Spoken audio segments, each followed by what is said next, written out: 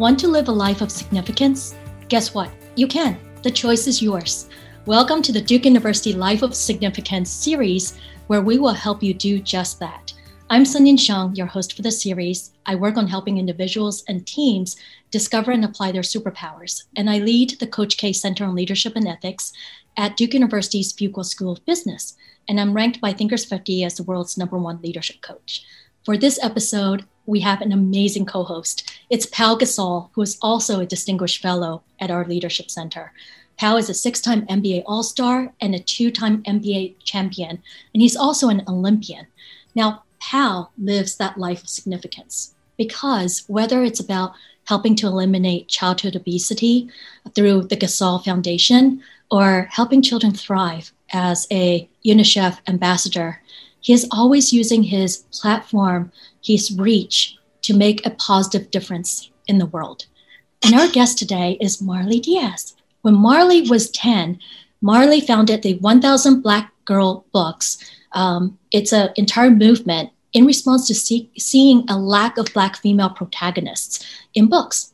So her goal was to collect and donate 1,000 books in which Black girls are the main characters.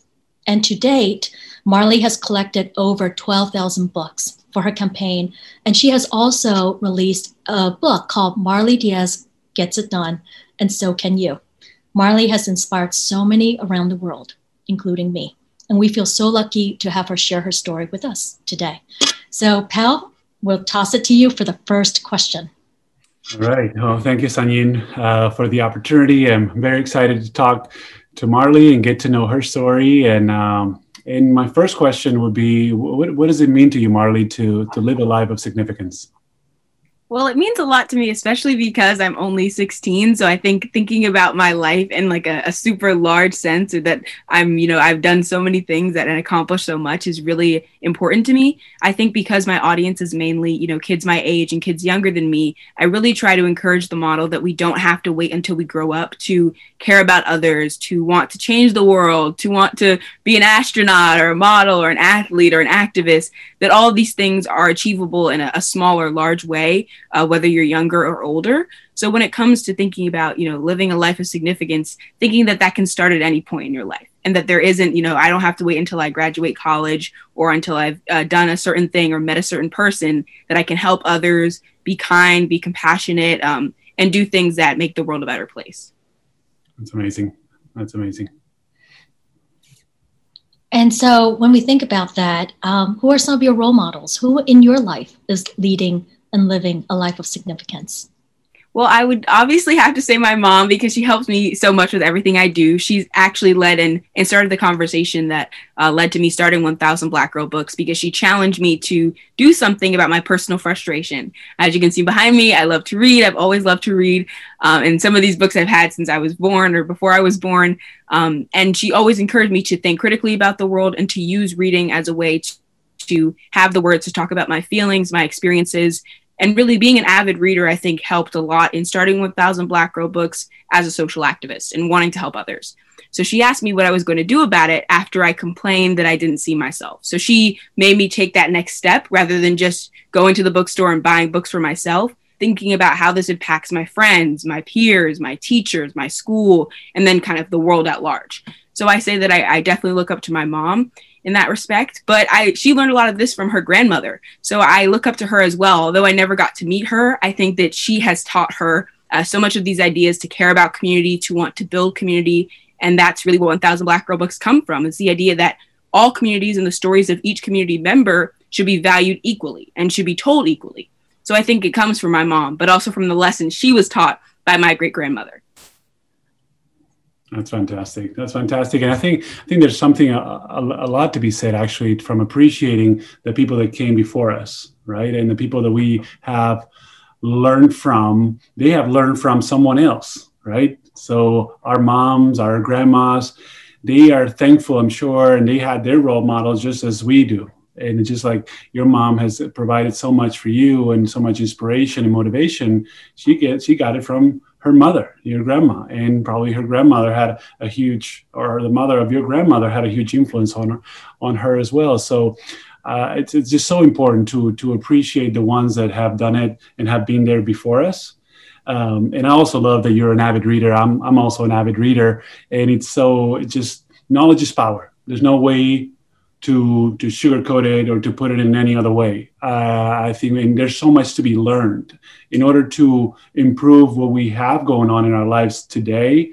We have to know what's being done, what we'll learn from the mistakes that previous people have made before us. And if we really want to change things up and to improve things as we are today, we got to learn, right? And there's no better way of learning than reading. So I want to commend you, because I know I wasn't an avid reader when I was your age. I started off a lot later. Yes, I read the school books and I did my homework, and I was pretty good at school because I wanted to make my parents proud. But I didn't start really digging into reading until in my 20s. So I want to commend you for that, and you're an inspiration. That's so beautiful, Pao, and I love the way you encapsulated that. And Marley, what you said, it reminds me of this line that we are our ancestors' wildest dreams, right? And so we have a responsibility to them, those who have come before us and paved the way for us, to also pave the way for others. And there's something about what you said about caring for others in terms of living a life of significance. So what your mom gave you is the sense of agency, that no matter that life of significance is independent of age. You start today, but let's take you back to when you were age 10. You were frustrated and she tossed you a challenge. But it could be really overwhelming or daunting to even move forward on it. So what gave you courage? Well, I think she gave me courage. And I think one thing that she always does a great job of is, the title activist has kind of come to me through the more global recognition of my work. But when I started 1000 Black Girl Books, I didn't know I was an activist. I didn't know that I was like a literary advocate. I didn't know that I was an agent for change, that rather I was working to solve a problem.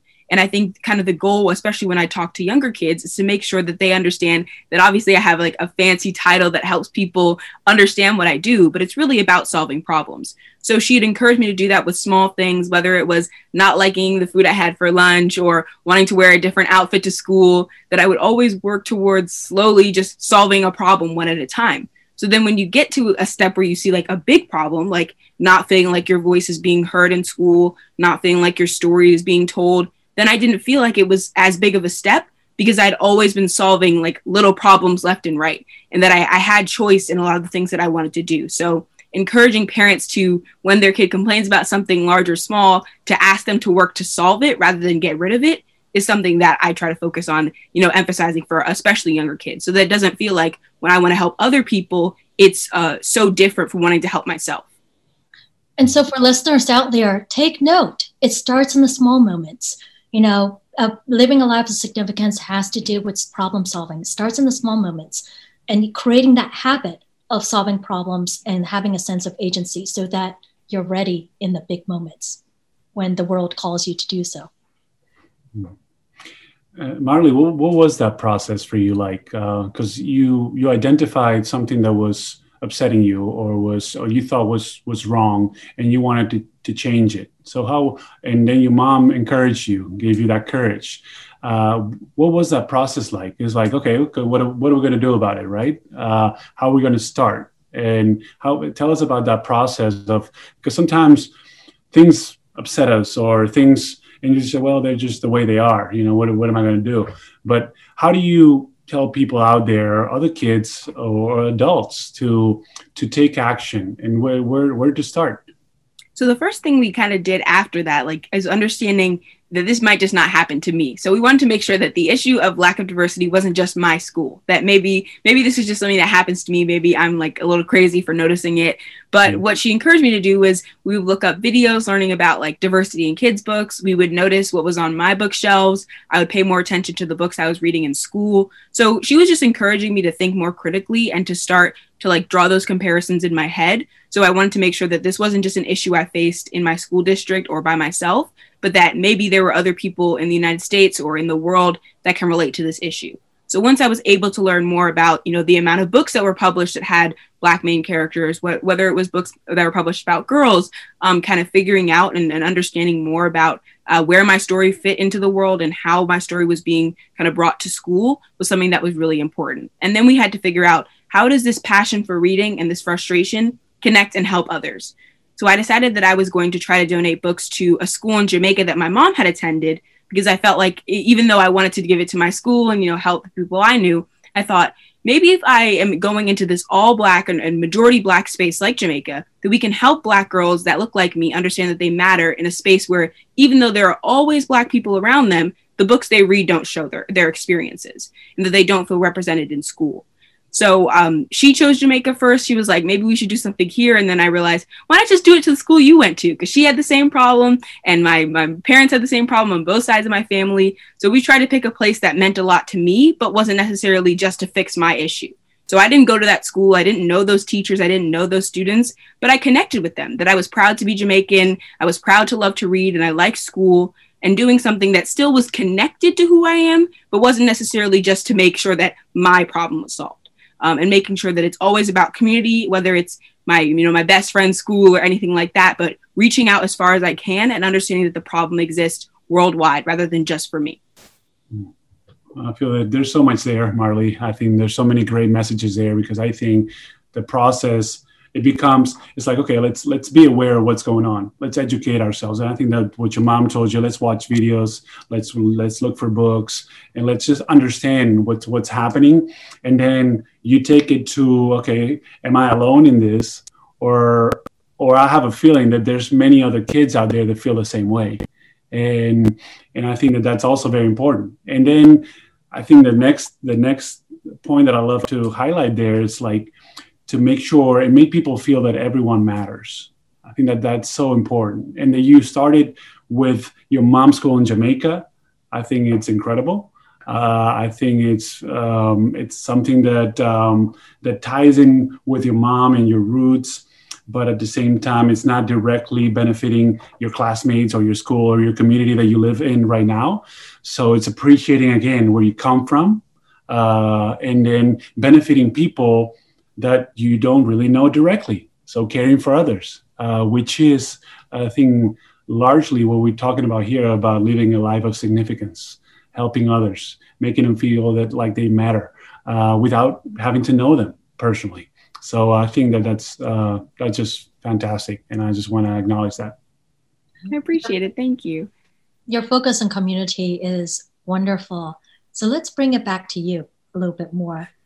You are not the same person when you started on this process than you are now. What did you discover about yourself that surprised you? Perhaps new superpowers? And how are you transformed?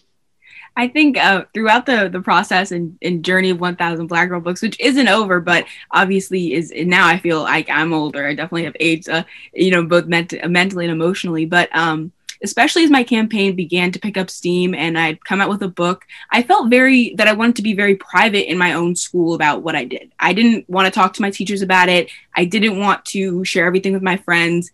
I didn't want to stand out in that way because I felt like as soon as I left school, I stood out everywhere else. Like I would be asked the same questions. I would go places and I'd have to dress up and, talk to the world about my personal experiences. So I tried to separate, my experience in school from my experience at work or outside of school, especially because I had now developed like a larger social media following and all these things. And my campaign had started because of a problem I had in school, and it was because of my teacher. So I didn't always want him to know that he was the reason why I had, done all these things. I didn't want him to feel bad. And as time kind of passed and progressed, I still wanted to keep a lot of my ideas to myself. And I think it was because I'd always felt different in that respect, that I wanted to do things that kids weren't supposed to do.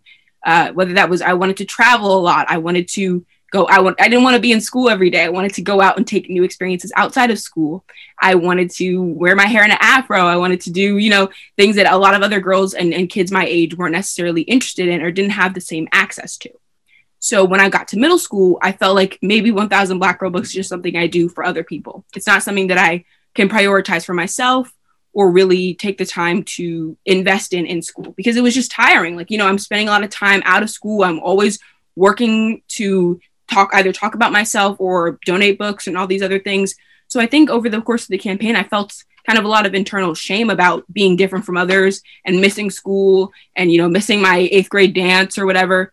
And I don't care about those things, but it was a long process, especially through the kind of 6th grade to 9th grade.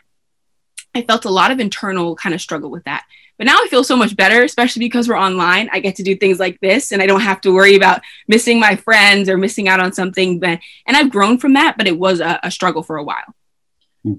There's a sacrifice element to when we want to make a big difference in the world, right? Because and Pao and I, we've talked about this a lot. It's the tension between what we're called to do, but then also curating, fostering the relationships that are most meaningful and closest to us, like our family and our dear friends. So when you were going through those struggles in the 6th to 9th grade pre-pandemic, what were some of the things that helped you through that? How did you maintain that balance? I don't think I was maintaining a balance, I'll be honest. But the one way that I was able to recover was really, I think, being more open with my friends. Sorry, my dog. One way I was able to recover was being more open with my friends and talking to them about it. I think as we grew more mature and kind of whether racial politics or activism had become more popular on social media, and now everyone was able to form their own opinions and they weren't as, affected by their parents, and they could read the news for themselves and they could see me for what I do and relate to it more. I felt like it was a much safer space for me, because when I was in 6th grade and 7th grade, a lot of other kids didn't know who these news reporter was. They didn't know what these, articles were. They didn't know what list or award I had received and its significance. So it just felt very out of context for a lot of other people. And for me as well. Like, I didn't know it was so cool to do all these things and travel all these places, because not every 7th grader or 6th grader gets to do that. So as I got older, I think people started to understand that and see the significance of these acts, because they are maturing in that same way. So as you get older, you start to realize, hey, maybe it wasn't that big of a deal that she missed this or she did that. And seeing the people that I've been able to meet, to interview, the things I've written, the book I've published, the show I've created, like all of these things now I think are making a lot more sense to people. But I wasn't going to let them, relating to it or not affect my goal, and never stop me from doing 1000 Black Girl Books. But it did stop and limit my comfort level in wanting to share my achievements with others, because I didn't think they understood it. And I spent so much time explaining why it mattered to people on news or on television or social media that I didn't want to do that at school. So that's really kind of why I kept things inside, is I was tired of explaining why my story mattered, why activism mattered, and doing that at school was just too laborious for me.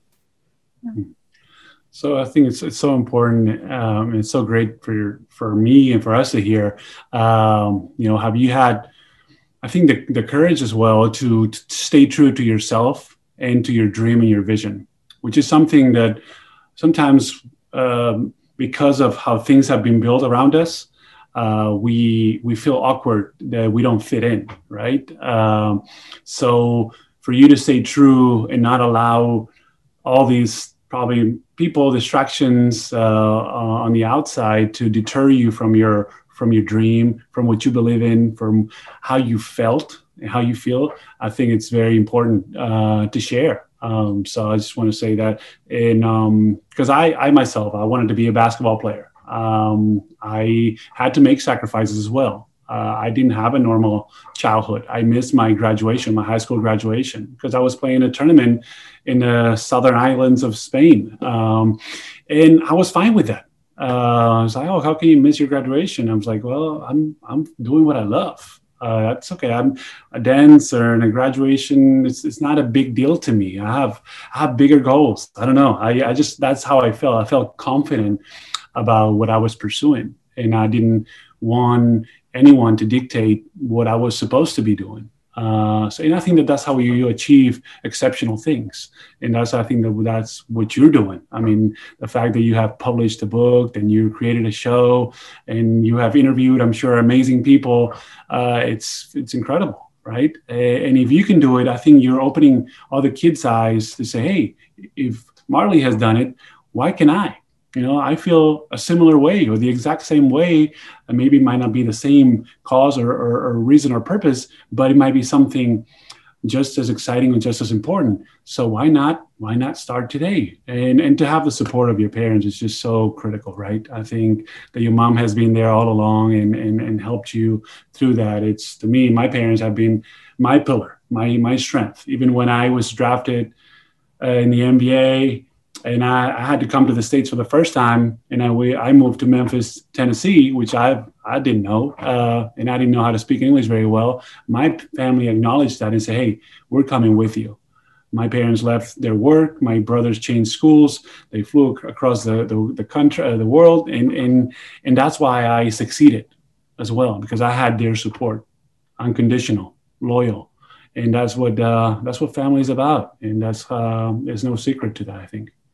Yeah, my mom, she didn't really understand why I cared about those things, because she didn't go to high school here or middle school here. She immigrated from Jamaica when she was 13. So, and then she went to like a private magnet school where every kid there was like her. Like, they understood why these things wouldn't matter. But I have gone to public school my whole life. I've grown up with these kids, and then all of a sudden I'm thrust away and I'm missing 60 days of school, and then I'm on the news, and all these things felt like a completely different shift for me. But for her, she grown up in a space where kids could, think more freely and creatively, or even if they weren't allowed to, she would do it anyway. So she had always felt that it didn't really matter and that it wasn't going to matter in the end. But because, especially coming from my dad, who's lived here his whole life, gone through those things, had those moments, it was difficult to balance understanding what matters versus what doesn't matter. Should I feel bad for missing something? Should I want to, sacrifice going to some event or meeting another person for my dance, for my, graduation and things like that? But we were able to find a good balance in the end. And I kind of regret wasting so much time being anxious about those things,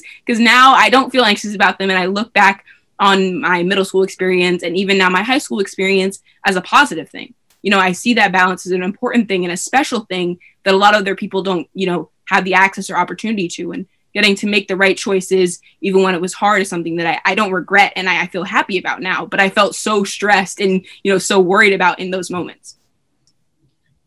Marley, you've inspired and helped so many people. And I think one of the ways, especially like with your book, is giving them that sense of agency, and to say to others who are teenagers, to say, you don't have to wait until you're older. You can start now.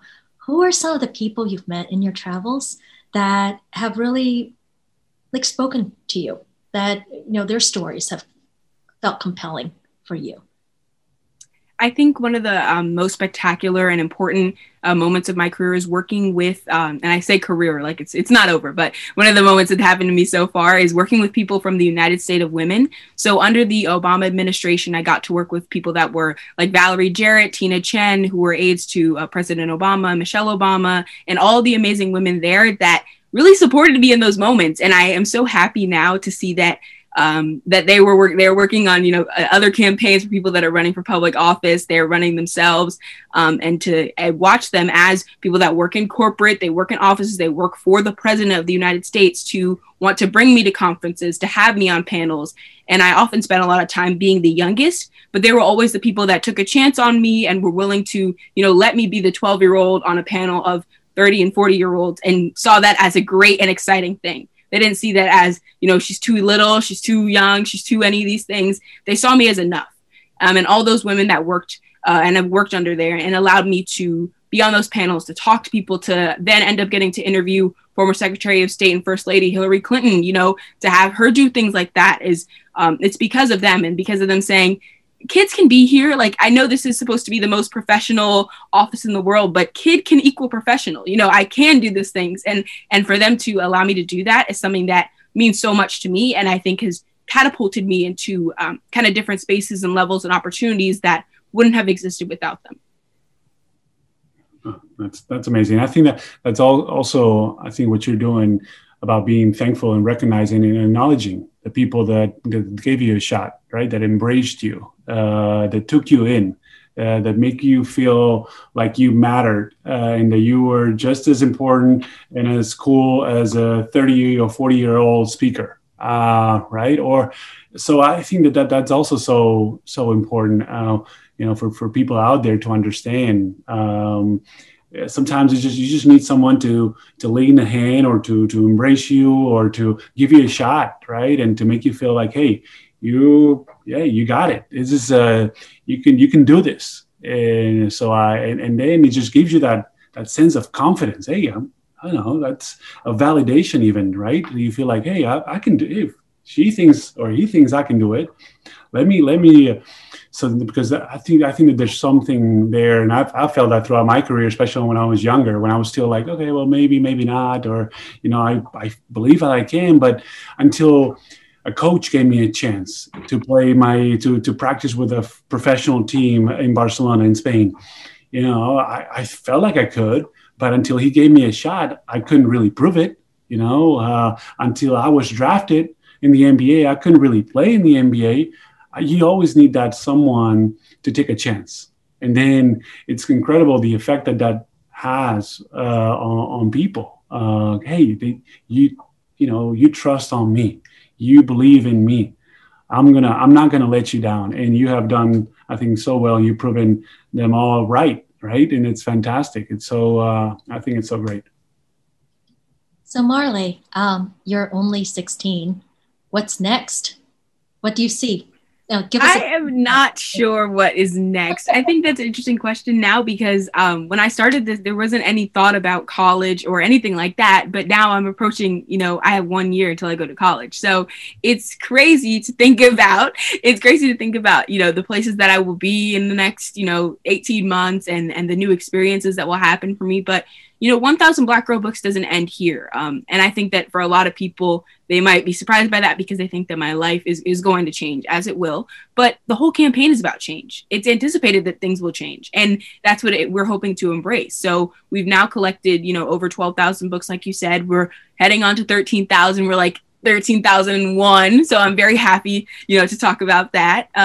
But that we will continue to donate these books, and, working on projects like a show I did with Netflix called Bookmarks, which is a read aloud series with celebrities like Lupita Nyong'o, Jacqueline Woodson, Marsai Martin, really amazing Black actors reading stories about Black children and their experiences, is something that we hope to do. So moving a little bit, farther away from just donating books and doing things like that, but focusing on developing creative projects, initiatives, and helping other young kids that are interested in social activism. Because my perspective is not the perspective of 10-year-olds anymore. They see the world differently. They are experiencing new movements, new, campaigns. And it's weird to think that I might not understand what a 10-year-old is going through, but I don't, and now it's interesting. I'm a teenager now. I'm moving on towards, young adulthood.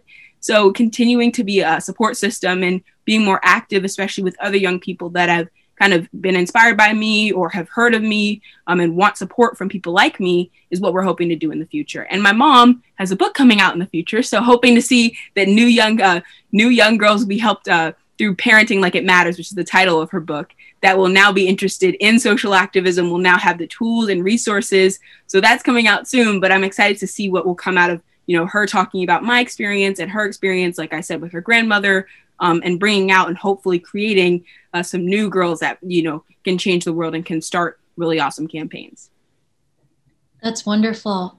Pal, do you have any parting questions? No, I mean, I just, one thing that one of the biggest challenges that I've had, and that some people have, even if you're following your true passion and you're really excited about your dream and vision, is how do you deal and manage all the attention, right? Because it's hard to do. It's hard to manage because you don't know how people feel like, and people don't really know you, right? But you're getting all these acclamation, all these highlight that you're just doing something that is true to you and that you believe in, right? So how do you deal with your social media increasing? How do you deal with interviews or and so forth, and opportunities that you have to say yes and you have to say no, right? So how do you deal with that? I'm sure that your mom is a huge support in your family, but like, how do you personally deal with it? Well, it's definitely tough, but I feel like I've gotten better at it. You know, I am a student, and then I also have like my own job because I'm a teenager. I wanted to get my first job and all this stuff. Like, you know, I do stuff like that. And that I have 1,000 Black Girl books, something I pursue, and all this work. So when it comes to balance, it's really just picking things that bring me joy and also picking things that challenge me.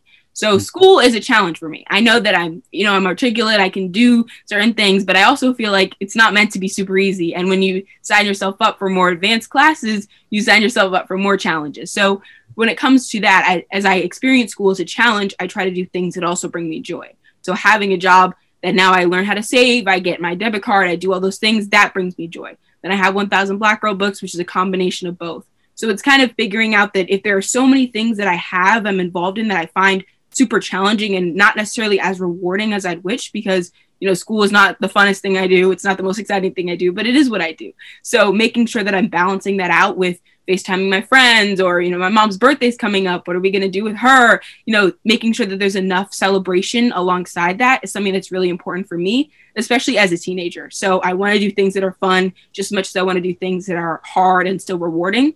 So making sure that when I have challenges like school, that there's always something that will bring me joy that's planned in the future, or something that I hope to do and am trying to do at the same time. I think it's fascinating to hear you talk about balance, because that's something that Sun Yin and I have talked quite a bit. You know, how do you, and I think that that's the constant challenge of our lives as we go through it, our own journeys. How do we keep ourselves balanced, you know, from everything, from our jobs, our professions, our careers, our opportunities, our family, our loved ones, what we enjoy doing. But as you said, very important is to expose yourself to challenges, things that push you, things that make you sometimes uncomfortable, and they're hard. So you have to grow, you know, you have to go through that process, and it's and that's how, you know, how it continues to go. And but to pursue that balance constantly, to be aware of where you are, where you want to be, how you feel. I think that's very important, and it's not going to stop now. So it's something that you're going to have to go through continuously, and that's how you feel, you know, happy and aware and mindful, right? So that's great that you talk about it at such a young, early age. I know one of my key takeaways from this is find your joy in whatever you're doing. The challenges or even the happy moments, always find your joy. And so key takeaways, one, for the listeners out there, start with a problem that you're trying to solve. And then think also about how many other people might also have this problem. So you're not solving it just for yourself, but you're also solving it for others. Two, don't forget the people who have come before you. They can be family members, they can be mentors, they can be people you meet along the way who help you realize you can do something and that you are enough. You're enough. And then three is the sense of community. I mean, that's a resonant theme we've heard in your story, is the power of community, how we have to contribute. A life of significance is contributing to that community, as well as drawing our resilience and our strength from it. And then four, that you can start right now. The choice is yours, but the choice is yours to start right now too. You know, you're never too young to start. And that, look at a life of significance as a journey of growth. And then lastly, understand when you embark on this journey that you may be different. Being different is okay. Being different is okay. It just means different. It doesn't mean better or worse, just different. But it's so important to retain a sense of gratitude and also a sense of perspective and a sense of just getting to help people feel like they matter. And in doing so, that's how we matter. So those are the key takeaways. Are you ready for a lightning round? Just a fun lightning round? I'm nervous, but yes. I am. Okay, let me pull up lightning round questions. Okay, Marley, what is your favorite book? My favorite book is Brown Girl Dreaming by Jacqueline Woodson, or my own. I always have to say my own. That's right. Very, very good. What TV show are you watching nowadays? I just started watching Freaks and Geeks because it came back on Hulu. So I'm going to watch that again. Great. What superpower, if you could have any superpower in the world, what superpower do you wish you have? Control time or speed up time. Absolutely. Oh, that's such a good one. Favorite flavor of ice cream? Lactose intolerant. None. I like popsicles. How about but there's also vegan ice cream. Do you have a favorite? Here's the thing, that wasn't popular when I was like a kid, so I never had it until I was like 10, and by then I wasn't into ice cream, so I like popsicles better. I always will. Okay, favorite flavor of popsicle then? Lemon or lime or strawberry. Any of them. I like sugar. I have very bad sweet tooth. So. Favorite historical figure? Probably Augusta Baker. She was a librarian that helped at the New York Public Library. She was the first Black librarian to hold like a large position, and she actually came up with 1,000 Black Girl books essentially before I did. That she was collecting books for the library, and I didn't know she was until about a year ago. But she was doing what I did in the 40s, 50s, and 60s. So, oh my gosh, we've got to look her up. She sounds amazing. And all right, favorite collegiate basketball team? I would say Duke because I feel a little bit of pressure right now, but my mom went to Temple. So Duke is definitely going to be number one for today. Well, thank you so much, Marley, Pao. And thank you, Pao, for being an amazing co-host. Thank you. Insights are amazing. Thank you. And we hope to be able to catch up with you again soon. This Duke Life of Significance podcast was made possible by the generous support of the Amos Family Foundation. It was created and produced by the Duke University Coach K Center on Leadership and Ethics at the Fuqua School of Business and in partnership with Duke Divinity School. Many thanks to my amazing team and to the creative support from Duke's Pitch Story Lab. For more amazing stories about lives of significance or to submit your own story, visit our website, dukesignificance.com, or use the hashtag DukeSignificance on your social media channels. Never miss an episode by subscribing to the podcast on Spotify, iTunes, or wherever you listen to podcasts. That's all for this episode. We'll see you next month.